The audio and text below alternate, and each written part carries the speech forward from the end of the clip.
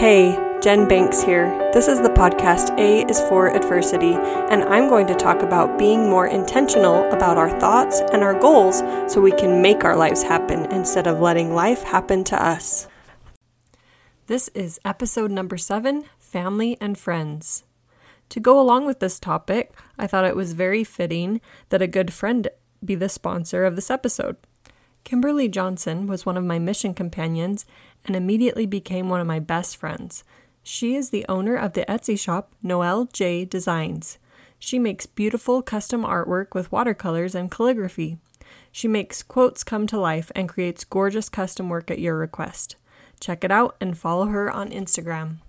I will spend the first portion of the episode talking about family and the second portion about friends. I've also broken family into 3 categories: spouse, children, and in-laws. So we'll go through those in more depth now. I will start by talking about my spouse, and of course, if you don't have a spouse, you can relate this to a roommate, a parent, anyone else. The overarching theme of this episode will be expectations, so keep that in mind. I gave a talk about expectations in marriage in 2015 when I was newly married, and unfortunately it was handwritten and I don't know where it is. I wish I would have saved it on the computer so I could draw from that, but it's all good. So I am a hopeless romantic. My husband is not, but that's okay. It serves me very well to be a hopeless romantic, and I enjoy romance novels and love stories and all of the above. I got home from my mission on December 16th, 2014, and it just so happened that my husband and I started dating exactly a month later, January 16th, 2015. My husband planned it so that he proposed on March 16th, and then we were married on July 16th, 2015. So every month on the 16th, we tell each other happy 16, and we do something fun to celebrate the day.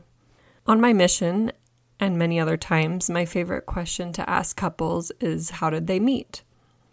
Since then, I've also heard another question that I really love, and this question was posed by the bishop in our young married student ward, and we were at a family home evening activity, and all of us were in a circle, and the bishop started with himself, and he shared a story that defined his relationship with his wife.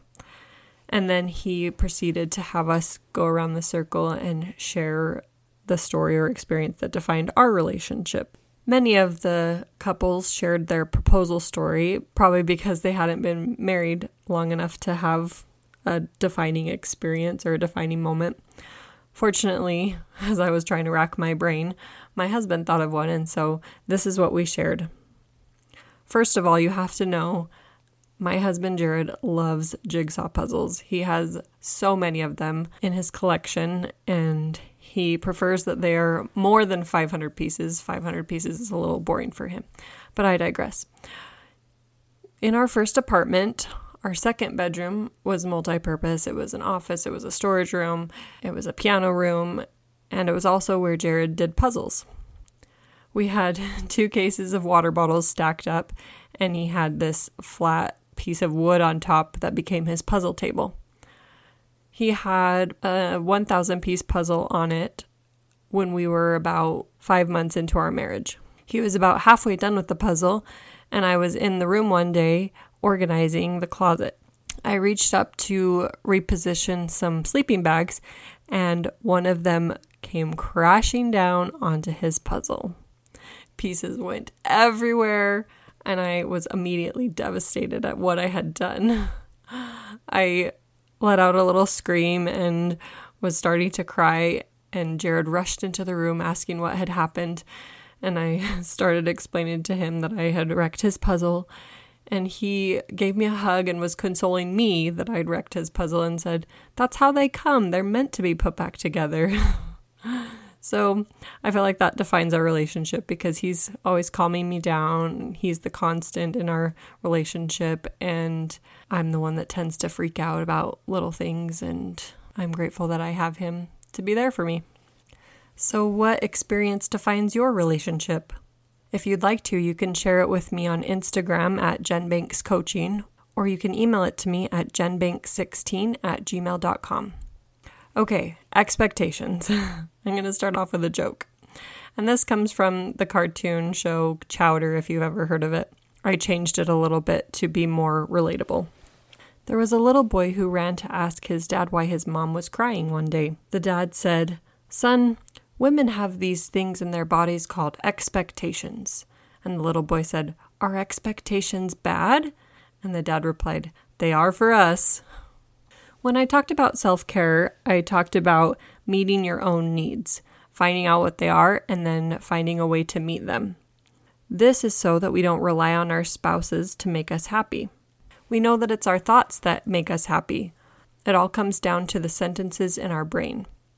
It might be easier to think certain thoughts around certain people, but ultimately it's up to us. Some women, in looking forward to Valentine's Day or other holidays, may say, "Oh, I hope he gets me flowers," or "I hope he gets me this, and I want the day to go just like this." And it's funny because 9 times out of 10, the wife has not shared that with her husband. So how does she expect to get those things if she hasn't shared them with her spouse? So with expectations, I'm not saying that you can't request things of your spouse. You're welcome to, but just don't count on that as the thing that's going to make you happy. Decide to be happy, and then whatever your spouse does is just icing on the cake. On my mission, I was writing 2 boys at the same time, and I'd been out for about 6 months when Dana Davis happened to ask me which one I liked better. And I said that I didn't know, and she had me describe them both to her. So one of them was Jared, my current husband, and the other was this boy named Brian. And after I shared the description of both of them, Dana shared with me that when I was talking about Brian, it was just matter of fact, this is who he is, this is what he's like. But when I was describing Jared, I was twirling my hair and giggling. And so she pointed out that I liked Jared better. And from that day forward, I only wrote Jared, and the rest is history. We came home from our missions and dated and then got married shortly after. I chose Jared, and I'm still choosing him today. The quote that I have to go with this section is, "Quite often we change jobs, friends, and spouses instead of ourselves." And that's by Akbali H. Jethra. And it's so true. I agree 100%. When we change those things, we're trying to change our circumstance, which may work temporarily or for a time, but ultimately we choose how we're going to feel about the life we have. To end this section, I'm going to talk about mirroring, and I'm also going to talk about this with children and in-laws as well. If our spouse comes home stressed from work, our natural reaction is to be stressed along with him or her. Unfortunately, this isn't helpful. It kind of just multiplies it, and we think that we're being a support by showing empathy, when in reality, it would be much more helpful to be more encouraging. Same goes for if your spouse is sad. Sometimes you want to be sad that they are sad. This sounds like a nice thought, right? But we can still feel empathy and compassion without mirroring. Your spouse chooses how they are going to feel, and we know that we can't change people. We can't change the thoughts that they're having. Ultimately, it's up to them. Okay, moving along to children. And I won't spend a lot of time talking about children because we'll spend a lot of time talking about this in the N episode, nurturing. So, again, in the last episode, we talked about trying on different thoughts, and one of them is that it's not your job to make your children happy. If you hold on to the thought that it is, that's not very useful, and you'll operate from a much different place. It is your job to hold them accountable. If you clean up your thoughts in your parenting area, it'll be much easier to actually be the parent and to show up as the parent that you want to be without yelling or doing something that you'll regret later. Another hard thought to remember is that your children have agency. It's not useful to try and control them or make decisions for them. They are on their own journey and have the experiences they do for a reason. The quote that I have for this section is, "We spend the first 12 months of our children's lives teaching them how to walk and talk, and the next 12 months telling them to sit down and be quiet." And that's by Phyllis Diller. Mirroring definitely shows up here too. Picture a toddler throwing a temper tantrum, And if you get angry that they're throwing a tantrum, aren't you just throwing a tantrum as well? And finally, in-laws. Families are like fudge, mostly sweet with a few nuts. I've heard a lot of coaching done for mother-in-laws and in-laws, but fortunately I lucked out in that department. I love my mother-in-law. She has become one of my best friends, and I love all my sisters and brother-in-laws. Sisters-in-law? Brothers-in-law? The two examples I thought of for mirroring here are you being judgmental about them being judgmental? Are you being grumpy about them being grumpy? Again, I'm just bringing these up so that we can become more aware of them and see how we're operating in our lives. I'm going to bring in a model example here. And if you don't know what the model is, go back and listen to episode A, Adversity, and it'll break it down for you. So again, the letters are CTFAR, and they stand for circumstances, thoughts, feelings, actions, and results. So in the example I'm going to give, the circumstance is that you call your mother-in-law and you ask her 3 different days or times to watch your kids, and she says no each time. So that's the circumstance. It's just what you do. There's no drama, there's no emotion, it's just the facts. And then your thoughts about this are that your mother-in-law doesn't like your children because if she did, she would babysit them more. She should want to take care of them and she should find a way to make it work. So we need to be aware of the shoulds here. This comes back to expectations. You're trying to change her. So the feelings these thoughts create are anger, disappointment, and judgment. And as a result, you might complain to your friends and add more meaning to the story than what is there. Or maybe you become judgmental of your mother-in-law in other ways, or you become passive-aggressive.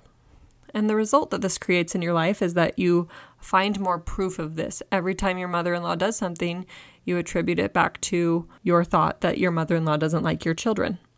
And maybe you become a more critical version of yourself. We can see how destructive these thoughts are because maybe she literally just didn't have time or has a busier week than normal or some unknown reason that you don't even know. Okay, moving on to friends. Friends are the sprinkles on the ice cream of life. The summer before I went to Utah State, I got an email telling me who my roommates would be. I lived on campus and I wasn't going with anyone that I knew, so my roommates were all random. I, of course, did what most people do and Facebook stalked them, and immediately my head started creating judgments. Fast forward to actually meeting them, and they were much different people than I had made in my brain. Most all of us have been taught to be careful and that our brain has that judgment instinct to keep us safe. It gets us into danger, though, when it keeps us from building friendships. In my institute class that semester, which is just a religion class, we sang a hymn entitled, "Should You Feel Inclined to Censure?" And censure is just an old-time word for judge. I'd like to read those lyrics because it was so impactful when we sang that, and it just resonated with me so much. This hymn is by Philip Paul Bliss, and it reads, "Should you feel inclined to censure, faults you may in others view, ask your own heart ere you venture, if you have not failings too. Let not friendly vows be broken, rather strive a friend to gain. Many words in anger spoken find their passage home again." And the second verse says, "Do not then, in idle pleasure, trifle with a brother's fame. Guard it as a valued treasure, sacred as your own good name. Do not form opinions blindly, hastiness to trouble tends. Those of whom we thought unkindly oft become our warmest friends." I've had so many fantastic friends over the years, and I cannot wait until COVID settles down so that I can see more of them again. The interesting thing, though, is that friendship exists in your mind. Friendship is a thought. You can feel a deep connection with someone who doesn't even know you. I often tell myself I'm best friends with Jody Moore, but she has no idea who I am. So again, that friendship and those connections exist in my mind. Because it exists in your mind, refrain from having expectations of your friends. Again, you can't control them. It's all up to you how you're going to feel about the relationship and what you're going to do to be a good friend. You can have expectations about yourself all day long. You're in control. You get to make your goals and set your plans and you do you. but the danger comes when we start having expectations of others. Your weekly wisdom is a quote by Marvin J. Ashton, and he says, "None of us need one more person bashing or pointing out where we have failed or fallen short. Most of us are already well aware of the areas in which we are weak. What each of us does need is family, friends, employers, and brothers and sisters who support us, who have the patience to teach us, who believe in us, and who believe we're trying to do the best that we can, in spite of our weaknesses. Whatever happened to giving each other the benefit of the doubt? Whatever happened to hoping that another person would succeed or achieve? Whatever happened to rooting for each other? You be the best you, and let others do the same." Have a good week. Remember to share this podcast with your family and friends.